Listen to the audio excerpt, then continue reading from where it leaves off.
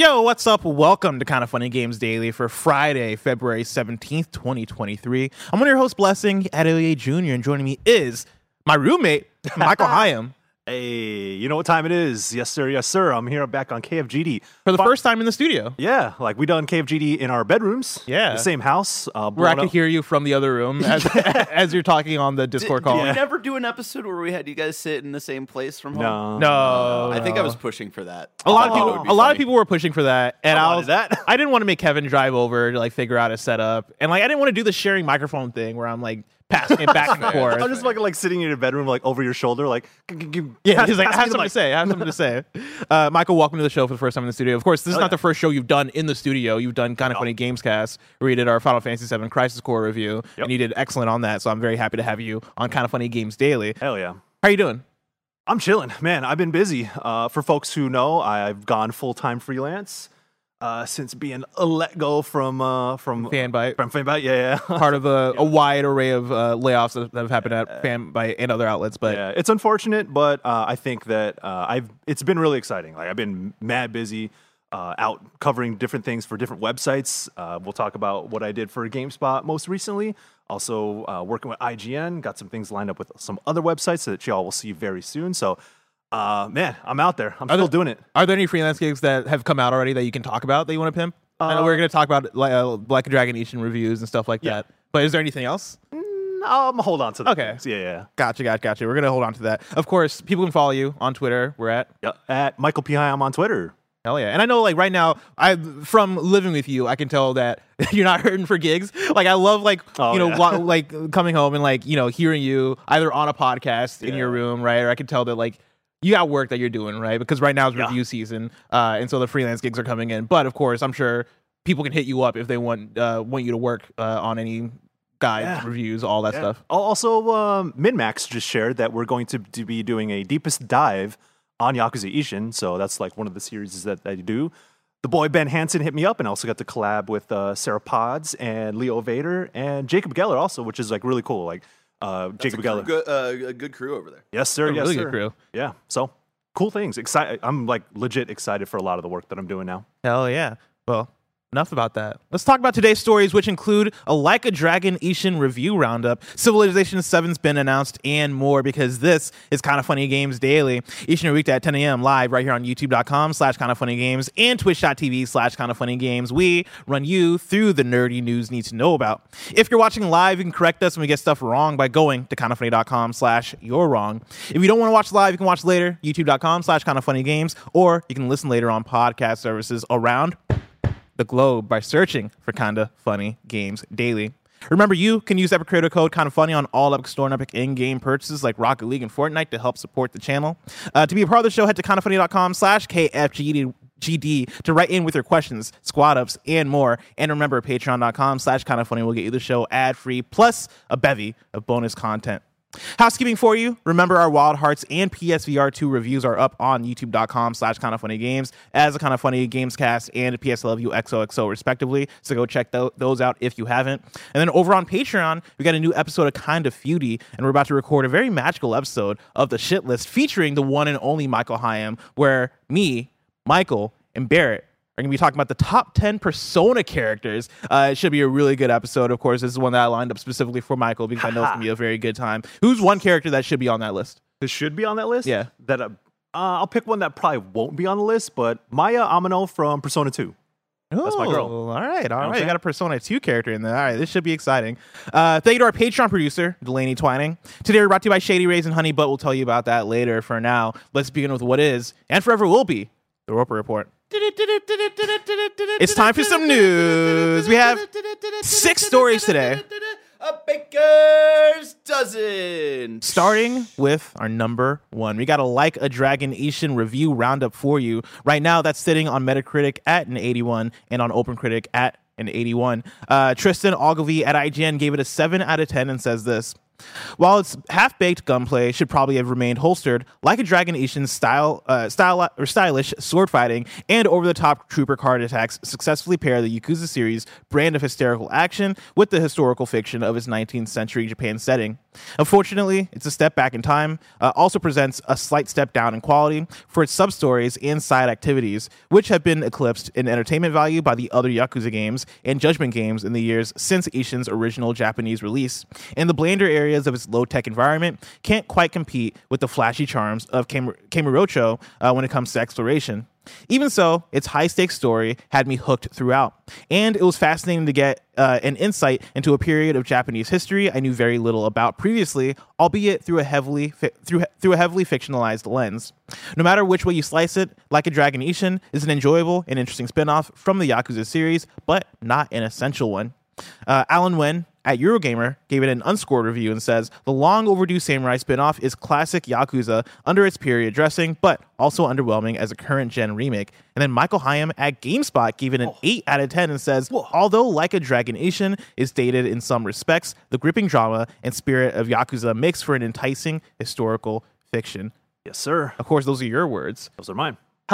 So you've been reviewing Like a Dragon Ishin. I've been playing it as well. Unfortunately, I've not gotten to play as much as you have because, like I've been talking about for the last few weeks, it's been review season. I've been split between a lot of different things. Yeah. But I want to start with you. Like overall, you gave it an 8 out of 10. Mm-hmm. What are your overall thoughts on Like a Dragon Ishin? Ooh, I wrote like 2,200 words on hit video game website GameSpot.com that y'all should peep. Make Tam happy, but there's a lot of things to touch on. So. I know Tristan had the long excerpt there for that, and he's kind of on point. Like I agree with him, but I think that the high points of the Yakuza franchise really hit me as a fan of the franchise for a very long time. I played like 10 of these games, man. And still time and again they get me with the story. So a couple of things I get into with it is that yes, this is a remake / remaster, but it does feel dated in many respects, like I say, because it's much better than what Ishin was back in 2014 when it only came out in Japan. Like, it's nice to have it in the West now, but it is built off the foundation of Yakuza 0 and Kiwami 1. And having played Lost Judgment most recently, where it is kind of the best version of RGG's brawler combat, playing Ishin is like, oh, this definitely feels old. Like the combat feels stiff in many ways, but there are some highlights with the combat because there's 4 different stances, and the stances feel a lot more distinct than they do with some of the hand-to-hand stuff that you've seen in such as Yakuza 0. So I do like the boss fights are probably one of the highlights because it feels like a one-on-one duel between swordsmen, and dodging, parrying, and getting my hits in and using heat actions in those fights it's better than series pass because a lot of those fights feel like a war of attrition, which is like I'm just hammering on this dude, and if he gets me, then I'm just gonna pop the menu open and use a healing item or whatever. But here I felt like I was a little bit more technical, so it was a lot more fun to do some of the big one-on-one boss fights with all the overtop theatrics and heat actions and shit like that. Story-wise, though, it's pretty wild to see a lot of these characters that I know and love take on the role of historical figures. So almost all these characters are pulled from the actual history books. Yeah, that was one of the things I noticed first because I've dipped into quite a few different entries into the Yakuza franchise, right? Like I started Yakuza 0, I played like 8 hours of Yakuza Like a Dragon, I played quite a bit of Lost Judgment, and booting up Like a Dragon Ishin, immediately I recognized the main character who looks like Kiryu, right? And then you start to run into other characters where I'm like, oh, you seem like you're familiar as well. And one of the things, I was having a conversation with Roger during the review process where Roger was like, hey, so I'm also playing Like a Dragon Ishin. What is this compared to regular Yakuza? Like, is this an Elseworld story? What is this? And I'm like, I don't know. Maybe these are their ancestors. It wasn't until I got back home when I asked you about it where you were like, oh, no, this is a real... Like, this is a historical tale, right? Obviously, they take liberties and it's fiction and all that stuff, but it's them retelling a story from Japanese history, but implanting characters from modern Yakuza into the roles and the archetypes they fit in. And so, like, you get the main character, who's Kiryu, who has, like, the same kind of personality as him, but then you'll meet another character who might have been a villain character in Yakuza, and they'll be in a villain role in the game because they're matching them up to how they were in modern Yakuza, which is very interesting. Yeah, that's one of my favorite parts because when you meet these characters, such as like Majima's character in there is exactly how he is in the mainline games. And I think that's one of the more exciting parts for me. It's like seeing old friends and rivals again, but take on different roles. It almost feels like they're doing a stage play for Edo period Japan. So like this takes place in the 1850s, 1860s in Japanese history, which is a pivotal time.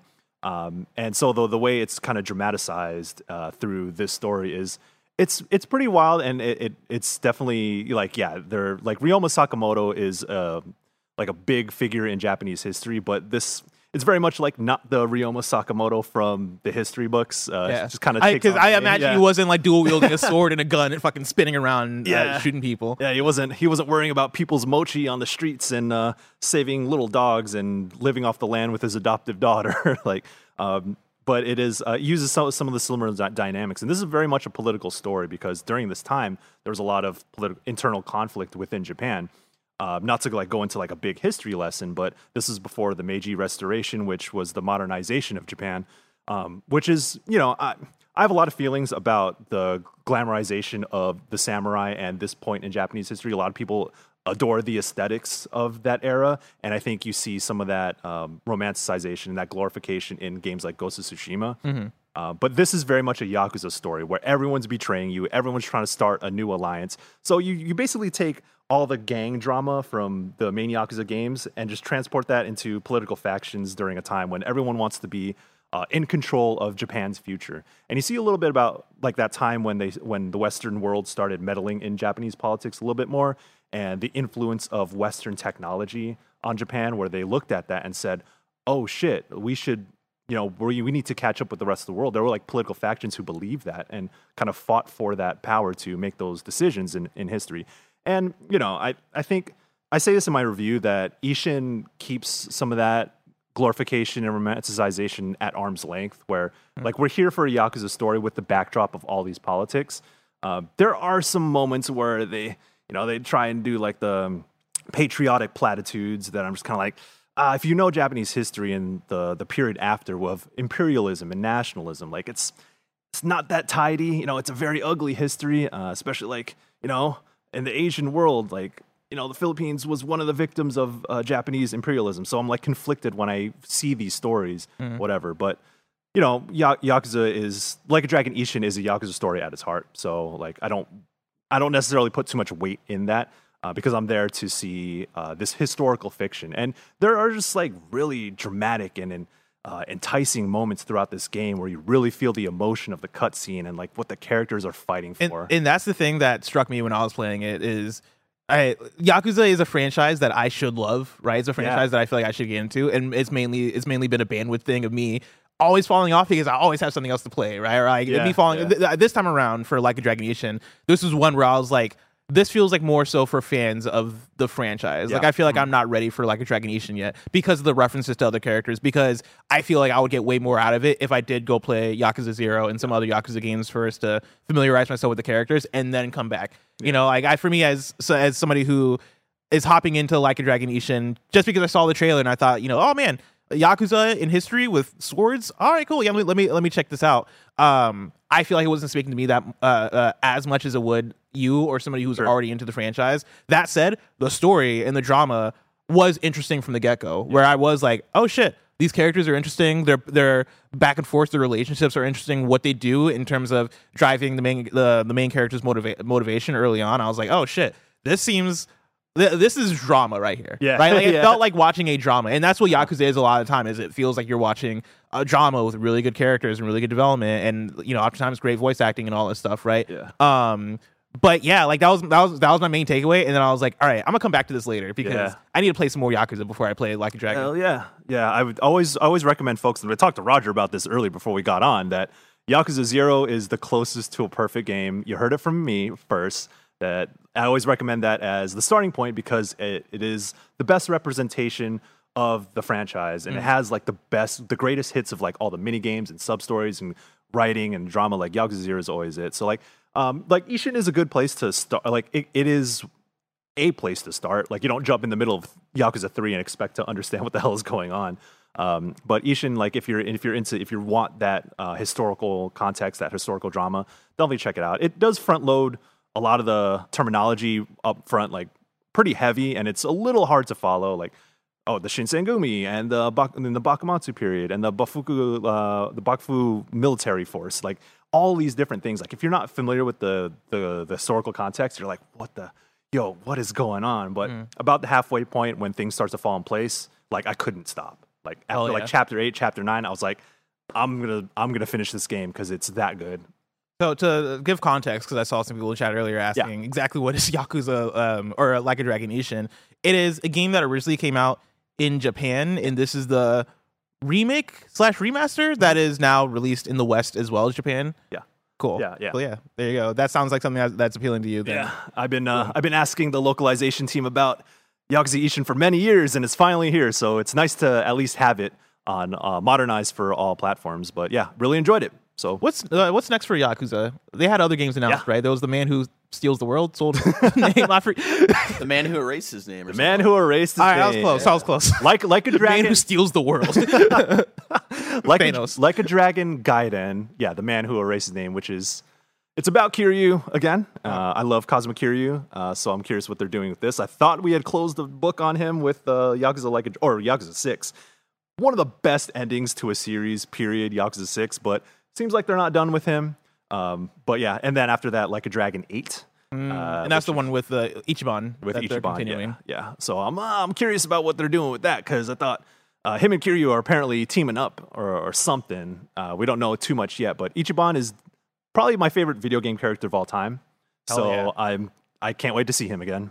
How do you feel about the overall state of, I guess, Like a Dragon now that they've changed the franchise name? I only hear good things for the most part, right? Even Like a Dragon, which I feel like is in all the reviews, right? There are caveats of, it feels dated, it feels this, it feels that. But, IGN still gave it a 7, which is a good score, right? GameSpot, you gave it an 8, which is a great score. Would you say Like a Dragon / Yakuza overall is in an amazing place right now? Is there any word that any fans have about Yakuza? I talked about this with the boy, Jake Decker, on GameSpot After Dark. Not to plug something else I was on, but he asked, like, do you feel like there's any franchise fatigue? And maybe there is if you, like, started from the beginning and blasted through all these games in 1 year. But ultimately what I told him is that there aren't any other games that are doing what Yakuza does.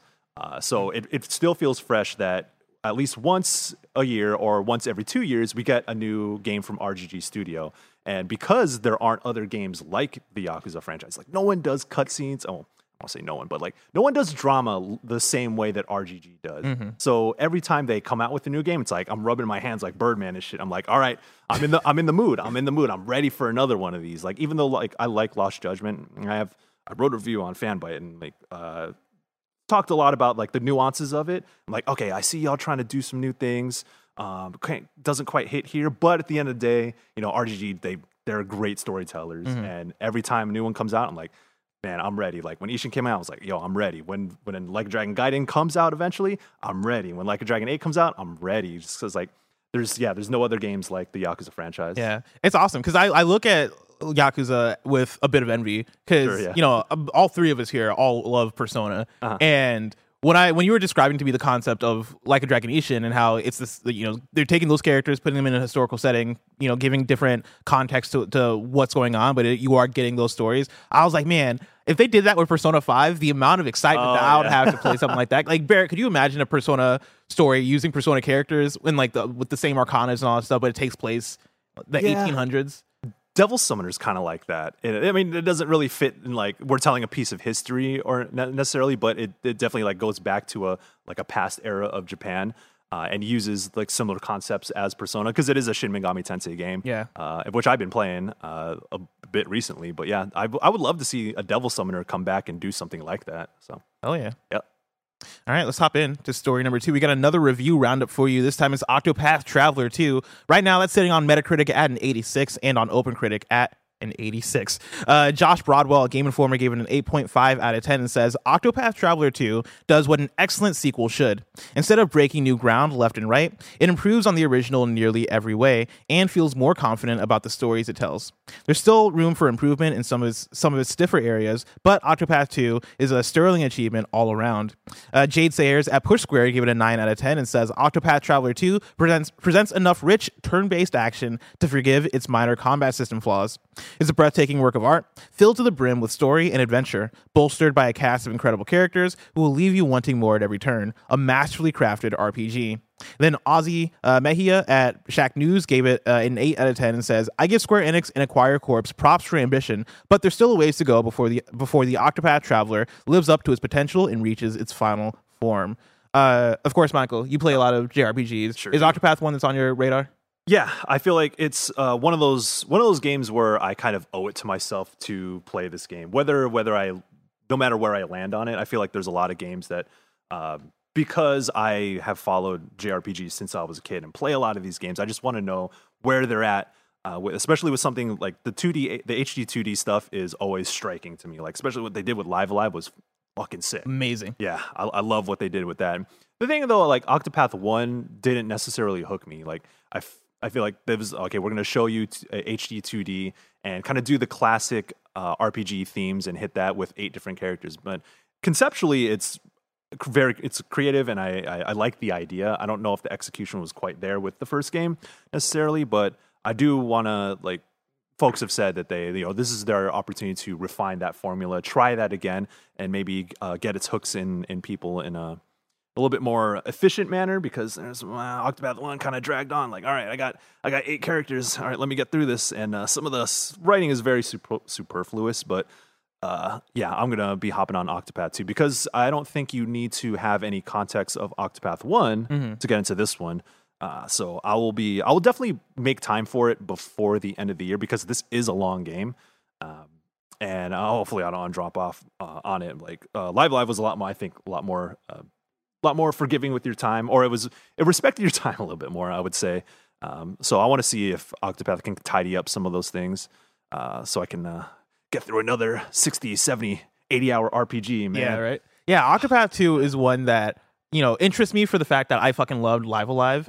And it's funny, leading into Octopath Traveler 2, I've not felt as much of the need and desire and like hunger for it. I think part of that is just because I played Live Alive like half a year ago. Yeah. And then also I had a similar thing with Octopath Traveler 1 where I started it and it just wasn't clicking in that way. Octopath Traveler 2, for now, I might wait until maybe later in the year to get to. But I also think for me, that's also the thing of I've started to realize the kinds of JRPGs I gravitate to. Right. Live Alive, I liked because it was in that category of an Earthbound or an Undertale or like something that has a lot of heart, that's very goofy, that has like a really good sense of humor, that's quirky, that's weird and different. That's my iconic JRPG. Like those are the kind of things that I like. And Octopath seems a bit more aligned with, hey, no, this is a traditional, like you're going to get a fantasy story out of this. Yeah, it feels very Shakespearean in its writing. Yeah. That, like, I get it. Like, if you're into that, like, this is what it would be 1000% your shit. But for me, I'm kind of like, all right, you're trying a little too hard with this vibe. But I respect it. Yeah, and like shout out for them putting out another great one, right? 86 on Metacritic and OpenCritic is pretty incredible. And it's one that, again, every single time I look at the art style of it, when I look at videos, like Barry was just pulling up footage just a second ago, and I'm like, God damn, this game looks so good. Yeah. Like the art style of these games is incredible. And what I honestly want, and I'm sure we've talked about this a billion times, but like I would love to see that used for even more remakes. I mean, Live Alive was a remake, right? And look how well that turned out. I would love to see them use that and remake Chrono Trigger with that art style, remake some like go back and like partner with Nintendo and remake Earthbound with that art style, Mario RPG. Could you imagine?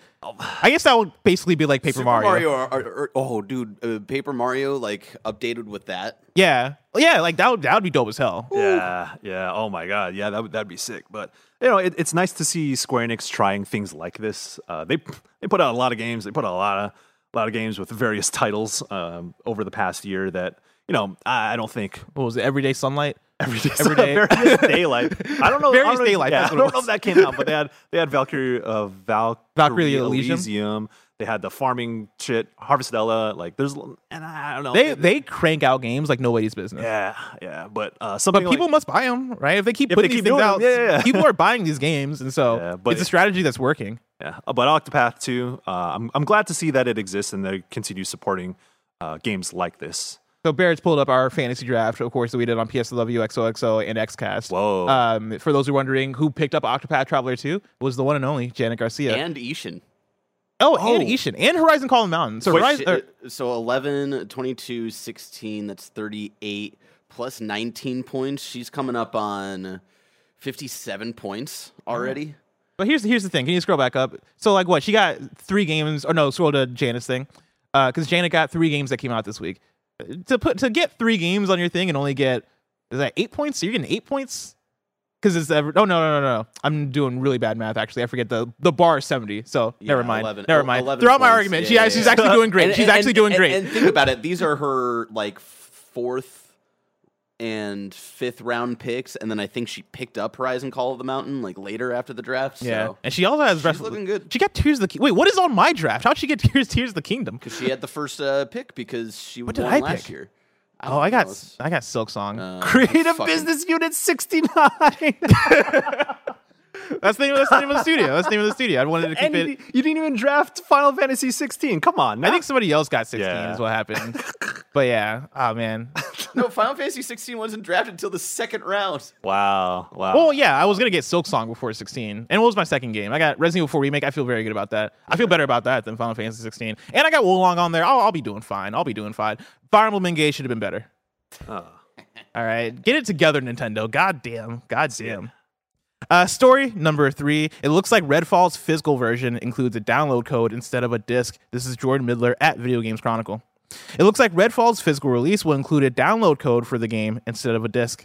As spotted by Reset Era user, as spotted by a Reset Era user, the game's page on the Bethesda support site states that, quote, the physical Xbox copies of Redfall are Xbox Play Anywhere codes, which can be played on both the Xbox Series X and the Microsoft Xbox app on PC, end quote. VGC has asked Bethesda for comment on this story. While some special editions of modern first-party titles have included download codes, including notable releases like 2022's God of War Ragnarok, it's uncommon for the standard versions of games on Xbox to include just a code. This news follows confirmation that the Arcane title will require an online connection to play, even in single-player mode. This is an interesting one. Yeah. How does this strike you? The idea that you're buying a physical edition of a standard physical edition and you're getting a code inside the box. I mean, I kind of get it from like a production standpoint, but you're kind of wasting money on putting out physical, like the plastic boxes and shit, like, and you're just gonna have a download code. I think over the years, as we move more towards a digital future, I guess, the more I've valued the presence of physical copies of games, because you see so many games get taken off of digital storefronts, and then you don't have any way to play the game unless you go visit some illicit websites.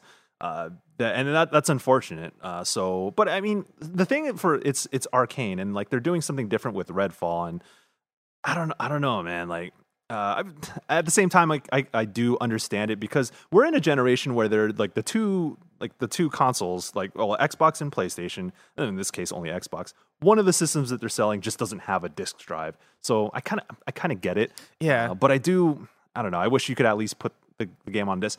Then again, at the same time, we've seen so many games where you put the disc in, it's like, okay, cool. Now you're going to download 60 gigabytes. Exactly. Like a lot of discs are just keys anyway to download the game. So. And that's where I think the story gets messy and very layered. I think in terms of game preservation, this is sort of an L, right? Like the idea that, all right, so it's all digital. What happens years and years and years down the line when like the game goes offline, or like the game gets taken off the shop like 15 years from now, right? Does that mean that Redfall will just disappear and nobody will have a copy of Redfall anymore? That stuff gets me concerned on the preservation side. And then also on the side of the consumer maybe wanting to resell games. Hey, I bought this game for $70. All right, I played it. I played 10 hours. I'm kind of over it. Let me sell it back to GameSpot. You can't do that with or GameStop. Hey, Tam. Let me sell it back to Kamor Hussein. But no, you can't do that for this game. Yeah. I think that is a bummer on the side of a consumer. If I'm somebody who's showing up to the store to buy Redfall, I'll say do it digitally, or do it through Xbox Game Pass. What are you doing paying full price? Sure. But then also I'll just go digital for this game, because at this point, why would you buy a physical edition of Redfall if you're getting a digital code anyway? Unless you're somebody who really wants the box. Put it on your shelf, right? Yeah, like if you're somebody that really wants to put it on your shelf, then do you. But aside from that, I feel like there's not really a good use case for buying the physical edition. Yeah. On the Microsoft / Bethesda side of it, for a game that's always online, like it makes more sense. It makes more sense. You're gonna need internet anyway to play the game. Yeah. If you have internet, then you can probably download the game. I think on that side, that might be where they're thinking. And then also the idea of, how many people are going to buy this game physically when you're talking about it being on Game Pass, it being on the Xbox Store, like, and it being so multiplayer focused. It being multiplayer focused. Right. How many of us are going to show up to the store? And you talk about spending more money or saving money, right? I'm sure Xbox and Bethesda are saving so much money by not printing discs by just printing the code and putting it in the box. Like the cost and then, of shipping to retailers. Exactly. And then you're also getting the marketing of, hey, I'm at Best Buy, I'm looking for a game. What's this Redfall thing? Like, being in the physical stores just as a marketing thing, I think, is probably still very valuable to them. I think that's the only reason why they are releasing this physical box, is to have that placement. Here's a box that you can see. Even though you're not going to get a disc, at least you know that Redfall is a thing that exists. Like, by doing this, maybe you're able to have, like, the Redfall character stand, the pop-up, cardboard pop-up at the GameStop stores that still have that marketing. Because, again, if you're not in GameStop for this AAA game, then I think you are missing out on that arm of marketing, which is probably why they're doing this. But I'm mixed on it. I don't like it as from the consumer side, but I kind of get it from the business side of why they're doing this. But it's tough. Yes, sir. Before we get into our next news story, I want to tell you about patreon.com/kindafunnygames. Why didn't Michael get the one? I'm here. I thought my preview was on the jib, and then I faded over to him. But I'll fade over to him again. Yeah, fade over to him. Let me sell you on Kind of Funny Games. Heck yeah! Don't say any curse words because we're about to go into ads. Okay. Spend money. Patreon. Dollars. Yeah. Give it to my friends here. Yeah. Patreon.com/kindafunnygames where you can go and get the show ad free. And speaking of ads, let us tell you about our sponsors. Shout out to Shady Rays for sponsoring this episode. Look how cool I look. You too can look this cool. Our friends at Shady Rays have you covered from the sun to the slopes with premium polarized shades, customizable snow goggles, and so much more. Shady Rays offers the most insane protection in all of eyewear. Every pair of sunglasses is backed by lost and broken replacements. If you lose or break your pair, even on day one, they told us they will send you a brand new pair, no questions asked. They'll also provide 10 meals to fight hunger in America with every order and have donated over 20 million meals to date. That's fantastic. There's no risk when you shop with Shady Rays. Their team always has your back. Exclusively for y'all listeners and watchers right now, Shady Rays is giving out their best deal of the new year. You can go to shadyrays.com and use code KINDAFUNNY for 50% off 2+ pairs of polarized sunglasses. Try for yourself. These are 5-star rated by over 200,000 people. Again, that's shadyrays.com. Use the code KINDAFUNNY. Shout out to Honey for sponsoring this episode. Honey is the easy way to save when shopping on your iPhone or computer, and thanks to Honey, manually searching for coupon codes is a thing of the past. And we all know there's nothing better than the feeling of saving money. Honey is the free shopping tool that scours the internet for promo codes and applies the best one it finds to your cart. When you check out, the Honey button appears, and all you have to do is click Apply Coupons. You wait a few seconds, you see the fun little dancing guy. Honey searches for coupons, and it finds you the best ones. And then you just watch the prices drop. We here at Kinda Funny have been using Honey for years, and it's helped us save thousands on tech, costumes, food, you name it. Honestly, I just love how easy it is to just set and forget and save. That's the best part. Honey doesn't just work on desktops, it works on your phone too. You just activate it on Safari on your phone, you save on the go. If you don't already have Honey, you could be straight up missing out. You can get PayPal Honey for free at joinhoney.com/kindafunny. That's joinhoney.com/kindafunny.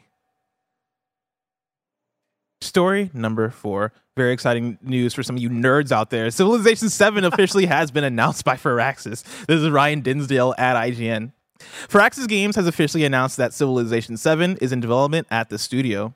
Revealed alongside the announcement that former COO Heather Hazen will be the new studio head, Firaxis confirmed that the next Civilization game is in development. Quote, I'm thrilled to have this opportunity to carry on the studio's storied legacy, beginning with the announcement that Firaxis is in development on the next iteration of the legendary Civilization franchise, said Hazen. Quote, I'm lucky to be working with some of the best developers in our industry, and we have plans to take the Civilization franchise to exciting new heights for our millions of players around the world. In addition, we'll continue to support Marvel's Midnight Suns with post-launch content and explore new creative projects for our teams, end quote. Fans have been patiently waiting for confirmation of a new entry for 7 years, following the launch of Civilization 6 in 2016. The studio has since been at work on its other premier strategy franchise in XCOM Chimera Squad, and most recently tried something brand new with the aforementioned Marvel's Midnight Suns. With the announcement only coming now, without any mention of a release date, mechanics, or any other game details, it's likely that Civilization 7 is still years away, but it'll seemingly be Firaxis Games' main focus going forward. The studio will be doing so without one of its leading figures, however, as former creative director of the XCOM series and Marvel's Midnight Suns, Jake Solomon has announced his departure from Firaxis.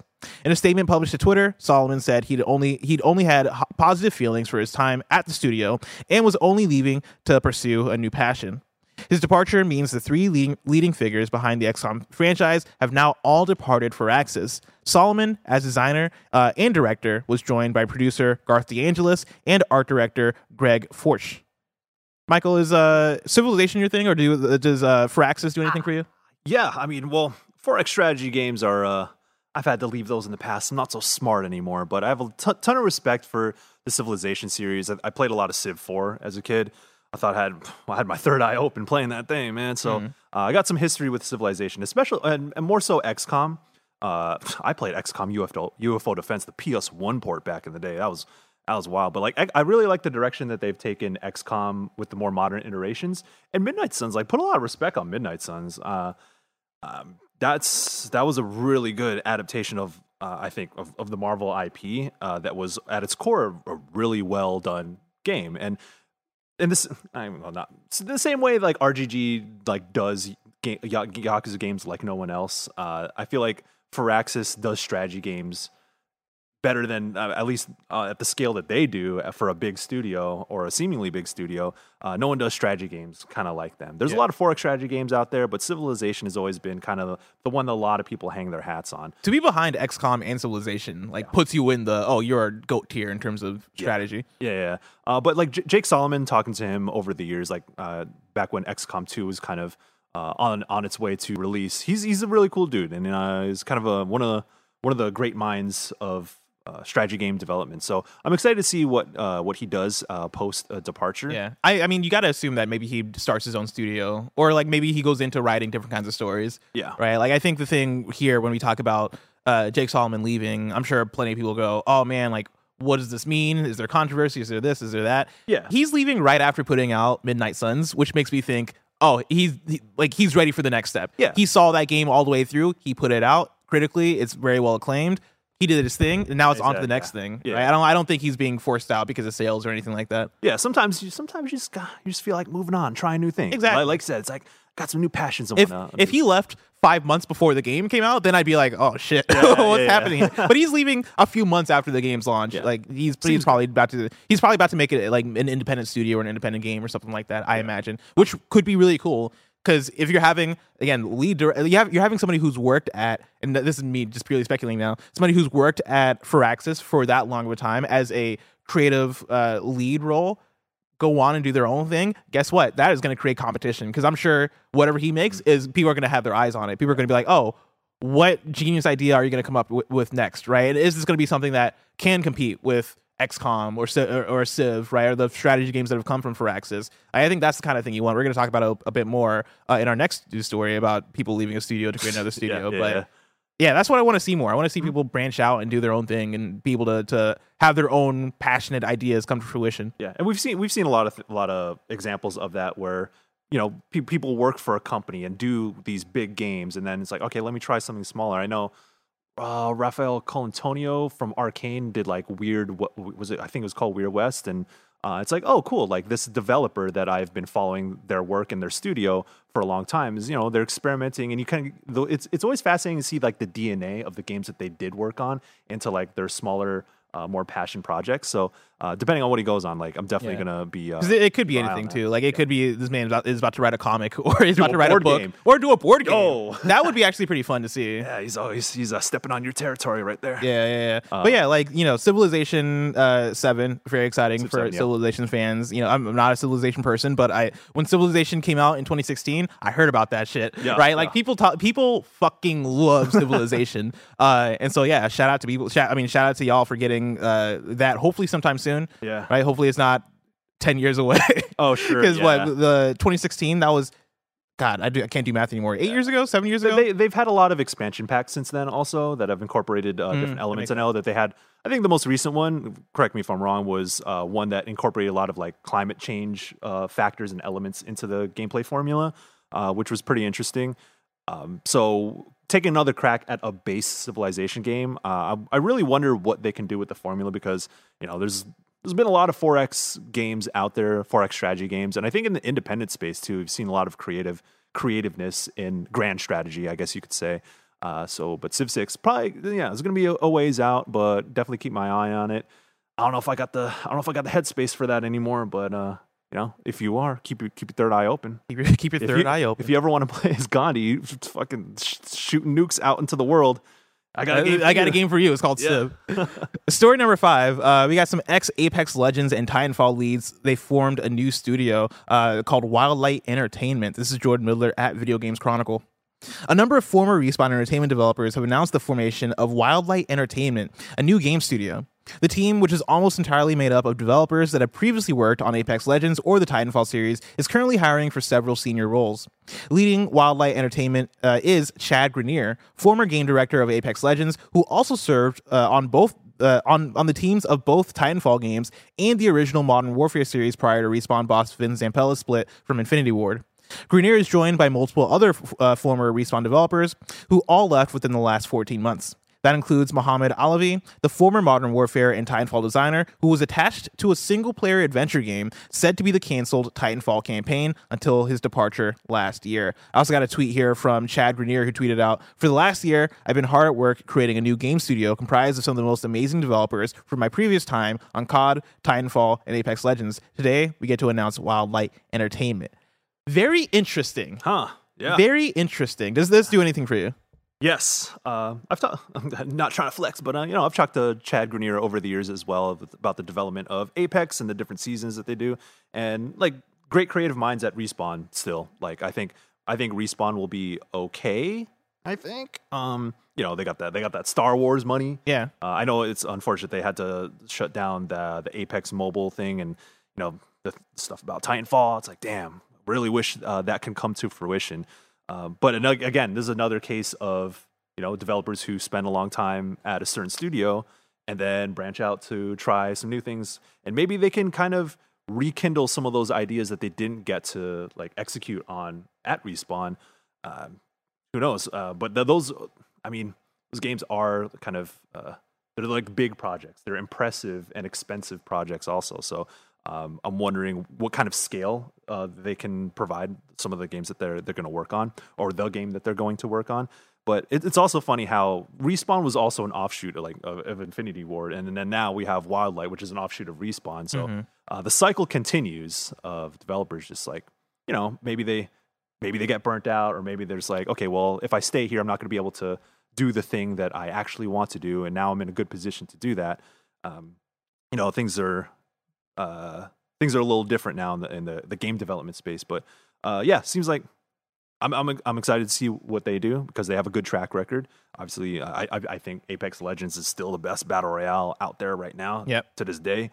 And there's a lot of talented folks that are going along with him, and lots of talented folks still at Respawn as well. Yeah, it's interesting to see. This is the continued story we've gotten of developers leaving AAA studios to then start their own studios, right? And I think you have quite a few things contributing to that, right? But I think overall, I like the idea that people are doing their own thing. Going back to the what we talked about with Jake Solomon, the idea that hey, you can go on, make your own studio, get support from maybe Epic or maybe Skybound, right, maybe like some the Ubisoft or maybe EA Originals, right? Like there's so many resources, or maybe just crowdfunding. There's so many resources that you can reach out to possibly have your game funded. And I don't know. I really like seeing that stuff. I think we've had a lot of hit or misses. Callisto Protocol just came out, right? Yeah. And that's one that has had mixed reception. But that is a product of developers being like, hey, let's do our own thing. Let's do our own take on Dead Space because we worked on Dead Space before. Yeah. Hey, oh man, Krafton sees potential in us. Krafton wants to acquire us. Cool, like let's do this. And yeah, like you have more original ideas come to fruition that way. I love reading a story about these folks in particular starting a new studio, especially coming off of the story we got like last week or 2 weeks ago about the canceled Titanfall, quote unquote Titanfall Legends game that was going to be this dope ass Titanfall single player campaign where you had the Titans, you had the Apex elements, you had all these things. Jeff Grubb was describing it having like Hades elements to it too, which sounds absolutely wild. A lot of good ideas there. I wonder if these folks are able to carry on any of those ideas, right? Or find other ideas that are just as cool that they can implement in a first-person shooter. Because you got to imagine, they got to be working on a first-person shooter, right? You're talking about people who you're talking about multiple people who came from working on COD, Titanfall, and Apex Legends. Those are some of the best shooters in recent memory. 1,000%. Give me your new take, right? Give me your new game that is going to take a lot of those ideas that you've had while working on those games or things that you've learned while working on those games, and give me a banger. Like I'm expecting something dope from, again, you're talking about Chad Grenier, you're talking about Mohammed Alavi, who's attached to that canceled game. I got high hopes for this. I'm actually excited to see what they come up with. Yeah, I guess so. Yeah, when you put it like that, yeah, I think so as well. Because like not everything can be funneled through AAA development. Like big budget stuff from EA. Like they want to make certain kind of games that are going to make a certain level of like going to rake in some money. So in a way, there's at least from the outside looking in, it's maybe there's not as much room for creativity in the things that they put out. I mean, you know, when they announced or it was revealed like that Titanfall was canceled, like a lot of people were very sad about that. And it's like, damn, if y'all don't even support like a new Titanfall, then like, well, damn, what's going on? So yeah, shouts out to those folks, Chad Grenier and them. Yeah. Wildlife. So as an update, somebody in chat mentioned that on their Twitter, they mentioned working on a shooting game. And yeah, I pulled up their Twitter and here they say, "Hello world, we're very excited to announce our new game studio, Wildlight Entertainment. We've got big dreams of creating an epic shooter IP." So there you go. There you go. Yeah. Is that question? Yeah, there you go. That answers that. And again, very excited about that. Yeah. And, you know, to your point of not everything be funneled through AAA development, I think that's another thing that gets me excited as well. Because one thing that gives me a lot of fear is corporate consolidation. Yeah. The idea that everything has to be owned by something else. Xbox is buying Activision Blizzard. PlayStation is buying Bungie. Everybody's buying everything. Mm-hmm. That is, to me, a scary idea because I think it can lend to, I guess, a lot of homogenous type of development where, great, everything's a PlayStation game, everything's a Ubisoft game, everything's an Xbox game, right? And like you have less freedom of creativity, you have less brand new ideas that wouldn't be made under a Ubisoft or under a PlayStation, right? And this is me knocking these companies. This is me talking about what happens when you have a big corporate entity above you, right? That is helping you usher through these game ideas. When you have an independent studio, the world's your oyster. You can do whatever the fuck you want. Yeah. Like as long as you can get it funded and put it out. And it's risky, it's scary, but like it's free. And so yeah, don't get me wrong though. I understand how difficult these things are to do and pull off. For sure. Or at least I can at least identify how difficult these things are. So it's not like we're breaking away from the corporate overlords. Hell yeah, let's go. It's like, damn, that's like you said, it's scary, risky. But yeah, it's I've been trying to find there's a Twitter thread from Shinobi on Twitter where he has a thread of all of the AAA like independent studios that have been announced, right, from a lot of these folks that are leaving their like Ubisoft or other big publishers to create their own studio. And when maybe he has a new one in there because like this was just announced, so I'm sure he might have updated it. The updates, but yeah, like I looked through that list and I'm excited about most of those projects. A good percentage of those projects are going to fail. Like, that is just the fact of the matter of how the video games industry works, right? Like, that's the fact of the matter of a lot of games come out and they don't hit. We talk about it all the time in terms of, hey, we thought Cyberpunk was a surefire, and that game comes out and it disappoints a lot of people. That shit made money, though. I mean, it did make money, right? And, like, that's the other thing about it. But, yeah, like, a lot of these things are a lot of people are going to try, right? And a lot of people, like, you look at Closer Protocol, and Closer Protocol didn't sell as much as they wanted to sell, right? Like the game was, fine to okay to good to great depending on who you are, but that game didn't sell the numbers that they wanted it to sell, right? Like you're gonna have a lot of those. You're gonna have some successes, right? And you're hoping for more successes, but then you're also gonna have some failures. And so again, I'm looking at this and I look at the team here and I'm like, this seems like a dope ass team. I want them to succeed. I hope they do. I hope they got the good head on their shoulders. And yeah, I'm looking forward to seeing what they bring out. Hell yeah. Final news story. Story number 6. Sega says Sonic Frontiers sales greatly exceeded its expectations. This comes from Chris Scullion at Video Games Chronicle. Sega has stated that sales of Sonic Frontiers have exceeded its expectations at this stage. In a Q&A with investors last week, Sega Sammy Holdings Executive Vice President Makoto Takahashi and IR/SR General Manager Nobuaki Yoshi stated that despite the game's Metacritic score being lower than it had hoped, the game has sold better than it expected. At the time of publishing, the game has a Metascores between 69, nice, and 75 across its target platforms. During the Q&A, one investor noted that the average price of Sonic Frontiers hasn't dropped much since it was released, and asked what the company's sales strategy was for the game going forwards. Quote, in terms of the selling price, we temporarily held a sale on Black Friday as per our initial strategy, but have since returned to the previous price and have been able to achieve results so far while maintaining the price level to a certain extent, came the reply. Quote, the number of units sold greatly exceeded the full year plan at the beginning of the fiscal year, and we recognize that this is a title that will continue to sell over the long term based on our sales strategies, such as pricing, promotions, and the development of free DLC, end quote. In the article, they go on to talk about things like the Sonic movie and Sonic Prime and how that also contributes to sales as well. But I want to bring in a tweet from Benji Sales, who helps take some of the elements that they talked about in their Q&A, right, and distill it down. And Benji tweeted out, Sega says Sonic Frontiers sales greatly exceeded expectations, and the sequel will get a bigger budget. Quote, the number of units sold greatly exceeded our original estimation, end quote. And then here's another quote from the Q&A.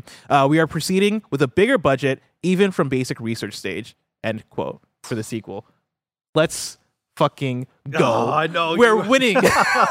We're winning. Let's fucking go. God. All right. Sonic Frontiers with a better budget. Give it more time also. Give it more time. That's really what it needs. But I'll take a bigger budget as well. I was going to say I respect the Sonic sickos, but I don't know if I do. But I'm happy for y'all. You will respect us. You will respect us. This fool out here rocking the Shadow the Hedgehog chain everywhere he goes, man. God, could you imagine the Sonic Frontiers without the poppin'? Well, that's what we're getting in the sequel, baby. I would like to see a little bit more than that improve with the Sonic Frontiers. But hey, listen, if there's going to be another, maybe take another crack at it. I mean, I like longer playtime. They could probably double the playtime in that thing. It took me what? 20 hours to beat. We can get a 40-hour Sonic game. Let's do it. Let's do it. We won. We won, everybody. I take back what I said. I ain't happy for none of y'all. So. No, that's cool. I would like to see them take another crack at it. Like make something that feels a little bit more complete, I guess. Yeah, for sure. And if they made hella money off that, they could make hella more money off of a sequel. So I guess it seems like they're in a good place. And you know, I don't hate Sonic, but so I want y'all to be happy. I'm somebody who loves Sonic, and I gave the game a 3 out of 5. So I'm totally there with you in terms of there's so much to improve in that game. Yeah. And I honestly, even though I'm happy to hear it's getting a bigger budget, I think what they need is more TLC and more time. And just like the thing that worries me with Sonic is that Sonic sells as an IP regardless of the quality of the game. Sure. Yeah. We get so many bad Sonic games, and people buy them anyway. Like, I don't know who these people are. Listen. Yeah, you do. I might be one of them. I know one of them, too.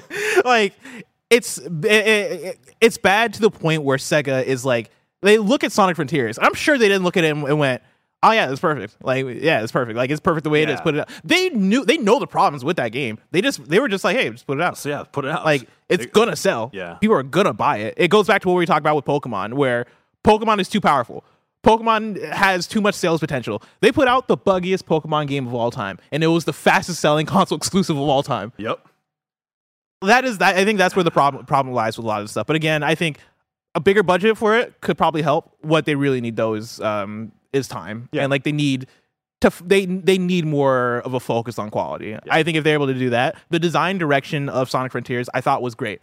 I like the idea of them being in the worlds being open, it being more collectathon based, it having these emergent boss fights they can get into. I think a lot of the platforming design and ideas were inspired, right? Not always quality. Some of that stuff needed a lot of sprucing up, but the direction of Sonic Frontiers is some of the best direction in Sonic. Yeah. It just needs more polished. Yeah. Way more polished is the thing. Yeah, and I saw the vision. I saw what they were going for. Yeah. And I was like, oh, cool. Yeah. I want to see a Sonic game try this. I just hope that that bigger budget goes into the right places. Because like Sonic Frontiers, there's a lot of quality of life things that just like super questionable quality of life things, even small things like how the menu works, how you pull up different information that you need for like how fast collectibles. traveling works, how when you want to upgrade your character by talking to the Rock Man. Like, why do I have to then give him one collectible at a time to level up my speed or my it doesn't make sense. Yeah. Barry, you fucking take down Sonic 06. What is this? Oh, this is Sonic 06. You take it. No, Wait, this isn't the new one? this is not the new one. No. Fuck You know what? You know what scene is this? He's gonna. They're gonna kiss. The human and Sonic are gonna kiss. No, I'm pretty sure this is the new one. This is not the new. I played the new one. This is not the new one. The new one doesn't have people. the secret Come ending. on! Yo, Why'd you show me this? Sonic fucks. What is this? I didn't know that. Sonic out here smashing. Like, Oh yeah, Sonic, Gex. Oh, Gex definitely be smashing. Do you out. see the unreleased Gex Jr.? No, footage? whoa, what? It was a Gex Jr. game. kid. Yeah, probably. Okay. Or maybe it's him as a kid. It's not confirmed. Oh, okay. But I'm assuming. Wait, why would it be him as a kid if it's Gex Jr.? Maybe it's. Oh, you know what? It's got to be his kid. You're right. That's got to be his kid. I'm thinking Baby Mario. I'm thinking baby. Yeah, Gex. sure, Yeah, yeah. I'm conflating the two concepts. I'll pass on that, man. I don't, fair I enough. don't No, need look to- at how cool this kid is. This kid's so cool. His hat's backwards. That's how you know he's cool. Oh shit, Nah, my you know hat. what? My hat's backwards. This kid right here, he's the one who's telling you that he has got an uncle who works at Nintendo. And is he wrong? Is he wrong? Yes. yeah. Very wrong. The developers of Gex might technically be counted as an uncle. I don't know. That dude is looking for. And they probably worked at Nintendo at some point in their careers. God damn, bring back X maybe. I don't know. Oh my god. I can't wait to see if they ever bring back Gex, but that day is just so far away. Yeah, it is. If I want to know what's coming out to mom and pop shops today, where would I look? The official list of upcoming software across each and every platform, as listed by the Kind of Funny Games Daily Show, hosts each and every weekday. Yeah. Yeah. Out today, we got Super Nintendo World at Universal Studios in Hollywood. Let's go. I really want to go to that. A lot of people were out there. I saw, and here I'm offended. I'm not offended, but like I saw a lot of people out there that are like my homies. I'm like, oh man, that looks like that looks like a time right there. I wish I could go with them. I wish he I could was go with heated them. when you saw Tam. when I saw Tim in front of Bowser. yeah, there you go. Yeah, Yep. Barrett has the image. Also, he had Shigeru Miyamoto sign his Switch. Look at this thing. That's awesome. Damn, we got to jump Tam. I'm telling you. That's Oh, fantastic. we got to jump him and take a Switch though. Sell that thing on the Allegedly. Alleged. Oh, Oh, allegedly. yeah, In yeah, a video game. yeah. In a video game. Allegedly. You know, we can make that. I got to switch OLED. I could easily swap out that Joy-Con. I could go to his house like today, if he's back home. Swap out the Joy-Con. He won't even know. he You wouldn't got even know. that same way Joy-Con, just scribble on it. Yeah. On the back, swap it out. Yeah. You Or you can be won't like, know oh man, it rubbed off. Oh, that's a shame, Tam. That's a shame that the. Just go in there and fuck up his whole shit. Yeah. Don't even steal it for yourself. I was gonna say steal it and then use the clear one as an excuse saying it rubbed off. But yeah, you can also just fucking Yeah. analyze it. That's Rub it off yourself if you're really a villain. We love you, Tamor. Thank you for letting me do the Yakuza Ishin review. Bring me back. Hey, and also let me bring me when next time you go to Nintendo World, take me with you. Oh, let's go. Take me as your plus one. Yeah, let's go. Let's arrange a trip. Barrett, you want to go? I'm fucking down. Let's go. Let's go. You think? Let's go on that Mario Kart ride so I can kick y'all's ass. Ooh. I'm saying I think we can pitch this to Tim because first of all, Tim definitely wants to go to Nintendo World. Yeah, for That's- content. Yeah, that's And content. I'm saying like a Super Nintendo World review on Kind of Funny Games Cast. And then we get it. How many views? That gets a lot of views, and we get it expensed. Yeah. That gets a lot of views. Content creation. Yeah. We also got out today Tales of Symphonia remastered for PS4, Switch, and Xbox One. The Settlers, new allies for PC. Wild Hearts for PC, PS5, Xbox Series X. Gigantosaurus Dino Kart for PS5, Xbox Series X, PS4, Xbox One, Switch, and PC. Evil Below for PC and PS4. And then Farmside for PC and Apple Arcade. New dates for you. Genshin Impact version 3.5 arrives on March 1st. And then Bleak Faith Forsaken will launch on PC via Steam and GOG on March 10th. I watched the trailer for Bleak Faith this morning because I got an email about it, and the email equated it to like Dark Souls meets Shadow of the Colossus. And I was like, stop, you had me at Shadow of the Colossus. Oh, yeah. And I watched the trailer and I was like, this looks pretty good. Oh, so okay. there you go. That's what's up. Deal of the day for you. Speaking of Sonic the Hedgehog, there's this abomination What that's the fuck? that's gone on pre-orders. It's from Mario 64. Pop Taters Sonic the Hedgehog 4-inch figure This is up for fucking pre-order awful, at, Bless. That is at cursed. Entertainment Earth. It's $14.99 for free shipping. Or no, $39 plus orders with code free ship. I don't really understand the price structure here, but put in code free ship 39 to get it for cheaper possibly. Yeah, so I think it's the abomination that you have here is $15, but if you want to get free shipping, you have to have an order that's $39 or over, and then you use that code and stuff. So if you want to buy like fucking the idea that you see this and you're like, fuck, I want this $15 figure, but I want to get it with free shipping. Let me spend a lot more money to then get this for That's how free they shipping. get you, Bless. That's how they get you. Pop taters. This is basically like Mr. Potato Man, But they're Sonic? trying to like sell this Funko Pop in a weird way, and I hate it. It's potato based. Like Pop taters. Sorry. Oh yeah, I don't like, get it. It's Mr. Potato. It's you got it right. Wow, I just looked up Pop pop taters. taters. Barrett, I need you to Google pop taters. Look at this. Scared. Look at this. Let's fucking. They got Bob Ross. They got Bob Ross pop taters. Okay, maybe I Damn. get the Hey, Bob Ross one. Pop taters cut the check. They got Transformers Optimus Prime pop taters. And it's all just Mr. Potato Head. Oh god, this is awful. This is terrible. This is so bad. People fuck with Mr. Potato Head like that? I didn't know. I mean, as a kid, I loved Mr. Potato Head. I only knew him from Toy Story, honestly. So yeah, here you got Jesus Christ. You got Gene Simmons. Gene you got Simmons, Bob Ross. Is that Optimus Prime? Optimus Prime. I don't know what this is. Yeah, I don't know what that fourth one is. Just an exploding head. What the hell? This is sick. Yeah, this And not in a good way. Not in a cool, like, oh, this fucking sick. Wait, This is like, that? Hold on. This is perverted. Is that Deadpool? That Marvel one? Oh, this one right here? Yeah. It looks like it. That one kind of looks kind of cool though. Are you fucking serious right now? I'm kind of digging this one. I'm not gonna lie. Shut up, Les. I'm kind of digging it. You're sick of that. When you squint your eyes a little bit, it looks like it says Pop Tarts. Pop taters. All right, Pop Taters. There you have it. Deal of the day for you, Michael Haim or not? Bad. Oh my God! The Breaking Bad Walter White Pop Tater. I am not co-signing this shit. Does anybody in chat does anybody out there like Pop Taters? Is this a thing? Is this a thing? Let me know. Yeah. I'm curious. I've never heard of these before, but I'm kind of in. I'm not gonna lie. Now it's time for kindafunny.com/you're wrong, where you write in, let us know what everybody in chat is like. Fuck no. We was wrong about pop taters. That's Miku what. Gasu in chat said I need that. Ronk in chat says say his name. Oh, I thought. See, here's the thing. This seems like something Roger would unironically collect, not you, Bless. Come on. If I see a I pop would tater, ironically do it. If I see a pop tater on Roger's desk, I'm beating the Sonic rings out that thing. Listen, Here's the thing: is I would ironically get the Sonic Pop Tater, but it genuinely looks ugly. If there was a Tony Soprano Pop Tater, Roger would 100% get that. All right, so I'm on kindafunny.com/you're wrong, where of course you can write in and let us know what we got wrong, as we got it wrong, so we can correct it for those watching later on YouTube and listening later on podcast services around the globe. People are saying kindafunny.com is down. pop taters got to us. They heard us talking shit. Somebody said Horizons. Wait, no. Let me read this first before I say it. All right. HD 2D was used in Final Fantasy VI Pixel Remaster for some areas in the game. This is Gundam Steven, by the way. He says, but I agree they should do Chrono Trigger in HD 2D. That's not a you're wrong. It's additional information, but I still appreciate it. Gundam. And that's it. Sorry for you're wrong being down. We should probably look into that. It turns out we were all right. Thing is, though, I don't think we have a role that kind of funny. That's the website online roles. So like, I mean, yeah, I think guess the I'll closest is checking in with Joey and seeing. I've also tried incognito mode. It's not loading there because I'm wondering if it's like a cache issue or something like that. Yeah. And yeah, it's not loading there either. So I got a cash issue too, if you know what I'm saying. Yeah. too much. You know what I'm saying? yeah. No, it's the opposite of that. Of course, today's Friday. That's it for Kind of Funny Games Daily for the week. But next week, we got a really exciting week of KFD for you. On Monday, the return of the one and only Greg Miller. He's back with Tim. Tuesday, you're getting Tim and Krista. Which Krista?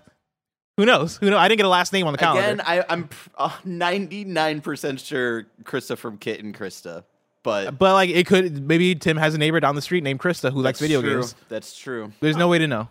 There's no way to know. Wednesday, it's me and Tim. Thursday, it's me and Tim. Friday, it's Tim and me. Yeah. Yeah, it's for you. Switch up right there. Barry, take this tweet down. This is a tweet from yesterday that says Wii U is greater than PlayStation Vita. I don't like this. I thought really hard about this, though. Yeah? You know Where'd you come down? Remember, the Vita has Persona 4 Golden. Yeah, I know. I bought a Vita. The Wii U had Captain Toad. Are you trying to equate those two things? Yeah. The 'Cause we Wii can U. fight right here, man. Wii U has Greg and Tim are here. They're not here to stop me from getting to you behind that Wii U window. has Wind Waker HD remake. That's I'm Oh God, no! Bear's walking to the door. I was joking, Bear. I was joking. Oh God, what have I done? It's like a wrestling. He's running in like a wrestling. Oh, he's gonna give it. Oh God, that felt so much like a wrestling entrance. Like all that was missing was like music to come on. What will be your wrestling entrance music? I'm gonna go with Linkin Park. I know damn. That was scary. that was scary. Yeah, I don't know how I feel about a white man darting at me. You know what I'm saying? I apologize for putting you both in that Give situation. me flashbacks. If you're watching this live, after this is Dead Space with Andy and Nick. If you want to catch that stream later, you can of course subscribe to youtube.com/kindafunnygames. Remember, this has been Kinda Funny Games Daily. Each and every weekday live right here on youtube.com/kindafunnygames and twitch.tv/kindafunnygames. We run you through the nerdy news you need to know about. Till next time, game daily.